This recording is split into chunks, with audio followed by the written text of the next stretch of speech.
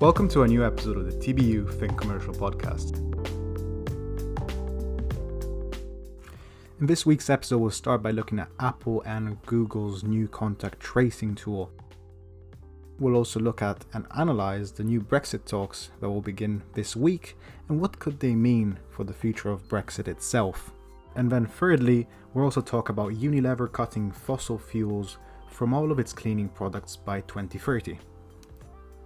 So let's start by taking a look at the latest track and trace story that's concerning Apple and Google. So earlier this week, the two tech giants announced that they will be embedding a new contact tracing tool into smartphones instead of creating a whole new app. Now would be a great time to pause and check to see if you can spot the new feature. And if you haven't found this new feature or been altered to it via new software download, it's probably because you don't live in an area where local health authorities have adopted it. Returning back to the story, you may remember that back in April, both companies collaborated to create a tool that would track the spread of coronavirus. This was done by designing a system that could sense and register any phone that comes close by to each other and would then send an alert if anyone caught the virus. Now I'll pass it on to Ginika, who will dive deeper into the details of this story. Many thanks, Ludo. The first version of the system relied heavily on local health officials to create their own apps that users could download in order to make use of the function. The latest version, Exposure Notifications Express, launched earlier this week. What it does is that it sends users a notification when they've been in close contact with anyone who has coronavirus. But in case you're worried about your data possibly being at risk, you have nothing to fear, as the feature is completely on an opt-in or opt-out basis, meaning that when you upgrade the software on your phone, you'll be given the option to opt-in to the Bluetooth contact tracing system. And if you do decide to opt-in, the onus will be on you, as a user, to log the fact that you have caught the virus. That's if you catch it, of course.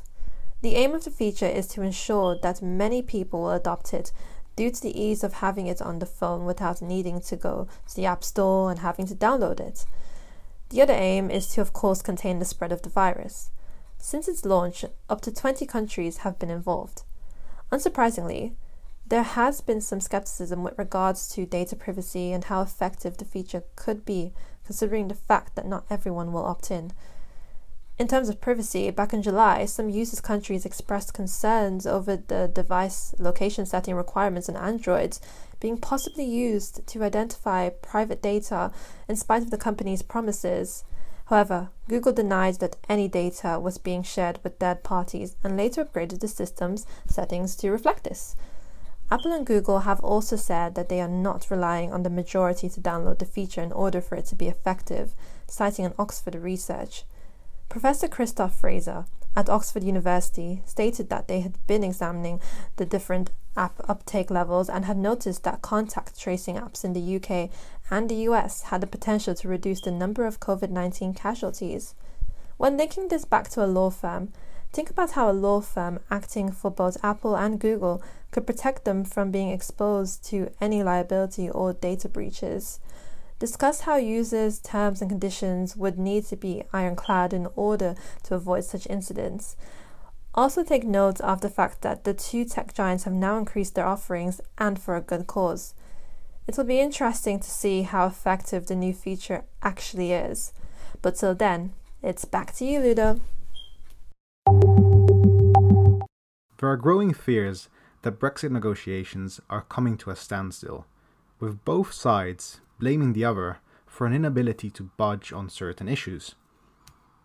Now, one issue which is becoming a sticking point is the issue of state aid, where governments give a particular company an advantage by modifying certain codes to suit that company, or by providing that company with state resources. In October, the EU and the UK are set to meet at an important summit that will either make or break whether the UK ends its transition at the end of 2020 with a trade deal. Now, let's hear from Robert, our European correspondent, for more insights into this story. Earlier this year, Prime Minister Boris Johnson came out to say that he is looking to secure a trade deal with the EU ahead of the transition period ending on December the 31st. However, actions speak louder than words, and successive negotiation rounds haven't yet resulted in a deal, with each side claiming the other is unwilling to compromise. The topics which are causing the biggest headaches for negotiators are access to the UK waters by EU fishermen and vice versa, a lack of legal guarantees that the UK will maintain the same environmental standards as the EU, and there is also no agreement on state aid. Talks are set to resume in the week beginning September 7th in London, with some on the EU side stressing the importance of this newest round of negotiations in securing a trade deal. But the topic of state aid is a particularly important topic for many businesses because it involves the government actively intervening in the economy. This is currently outlawed in the EU, as evidenced by the EU going against Ireland for its particularly friendly tax system. The prospect of the government becoming actively involved in the economy through state aid is a danger to the EU, as it seeks to maintain a level playing field with the UK in exchange for access to its single market. In mid-October, we will see an incredibly important summit for the future of the UK-EU relationship take place, where it is expected that either details of the deal will be finalised or a no-deal scenario is solidified. Whilst the transition period ends on December the 31st, the deal needs to be approved by the UK Parliament, the European Parliament, and maybe even the individual parliaments of the 27 EU member states. With so many arrangements needing to be in place by the end of the year, it is easy to see why the UK and the EU need to finalise their plans for a trade deal months in advance of the transition period ending. So, what is the effect of this news on businesses and on law firms? Well, it is not yet known what a future trade deal will look like, so law firms are on standby to digest the information that comes out of the October summit and to tell their clients how the newest information impacts their business. There are already fears among many business groups of the potential impact of a no-deal Brexit on providing goods and services, among which is the logistics sector, which just last week demanded to speak to the Chancellor of the Exchequer Rishi Sunak and the Cabinet Office Minister Michael Gove. If you're a law firm negotiating big contracts on behalf of your client which are set to be implemented in the next few months, it is normal to expect to include clauses that would limit the risk of the contract being breached as a result of a no deal making delivery of services difficult. Some multinational companies are already moving operations out of London or making arrangements to shift their operations to the EU, with Credit Suisse coming out to say that some of their investment bankers are going to be switching to their Madrid office. Many finance firms have been moving some of their staff out of London and to cities like Paris and Frankfurt, which are already European centres for finance, and many Irish companies which do the majority of their trade with the EU are willingly closing their UK operations and moving them to the continent.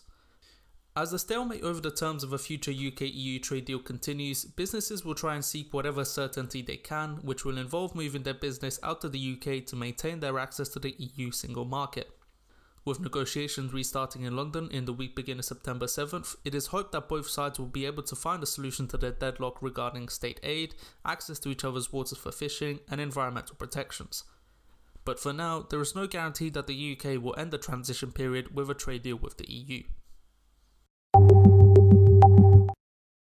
In further news this week, Unilever announced plans to eliminate fossil fuels in its cleaning products by the year 2030. This is part of the company's Clean Future initiative, which aims to fundamentally change the ways in which cleaning products affect the environment. With an increasing number of people becoming aware of the negative impacts of industry on the environment, it is interesting to see how some of the world's largest companies are responding to the planet's needs.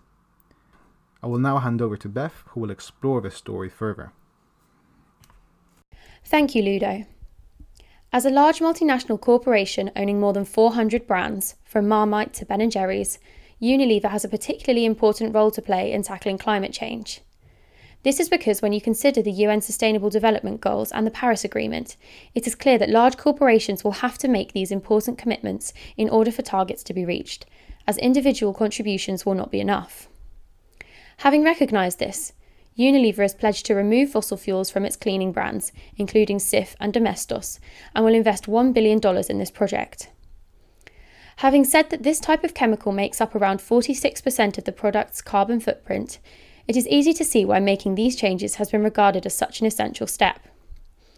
This is particularly the case considering the increased demand for cleaning products following the COVID-19 outbreak, and as we adapt to life after lockdown, this is likely to remain the norm. As a result, it is more important than ever that these products are ethically sourced and do not cause further damage to the environment. It is thought that by moving away from these fossil fuels, Unilever will reduce the carbon footprint of the products by 20%, which is a positive step towards its aim of net zero emissions by 2039.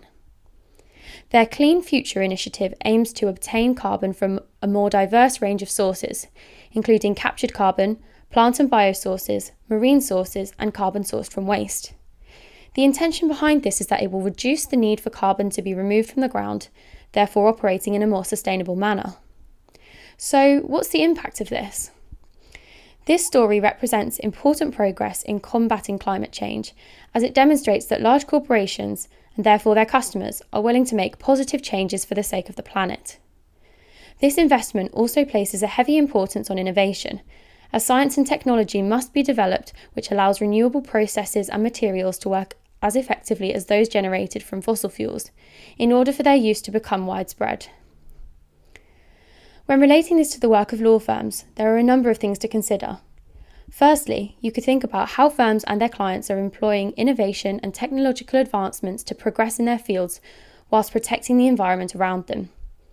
Not only can this offer social and financial benefits, but also has an impact on how a brand is perceived, therefore potentially attracting more clients in future.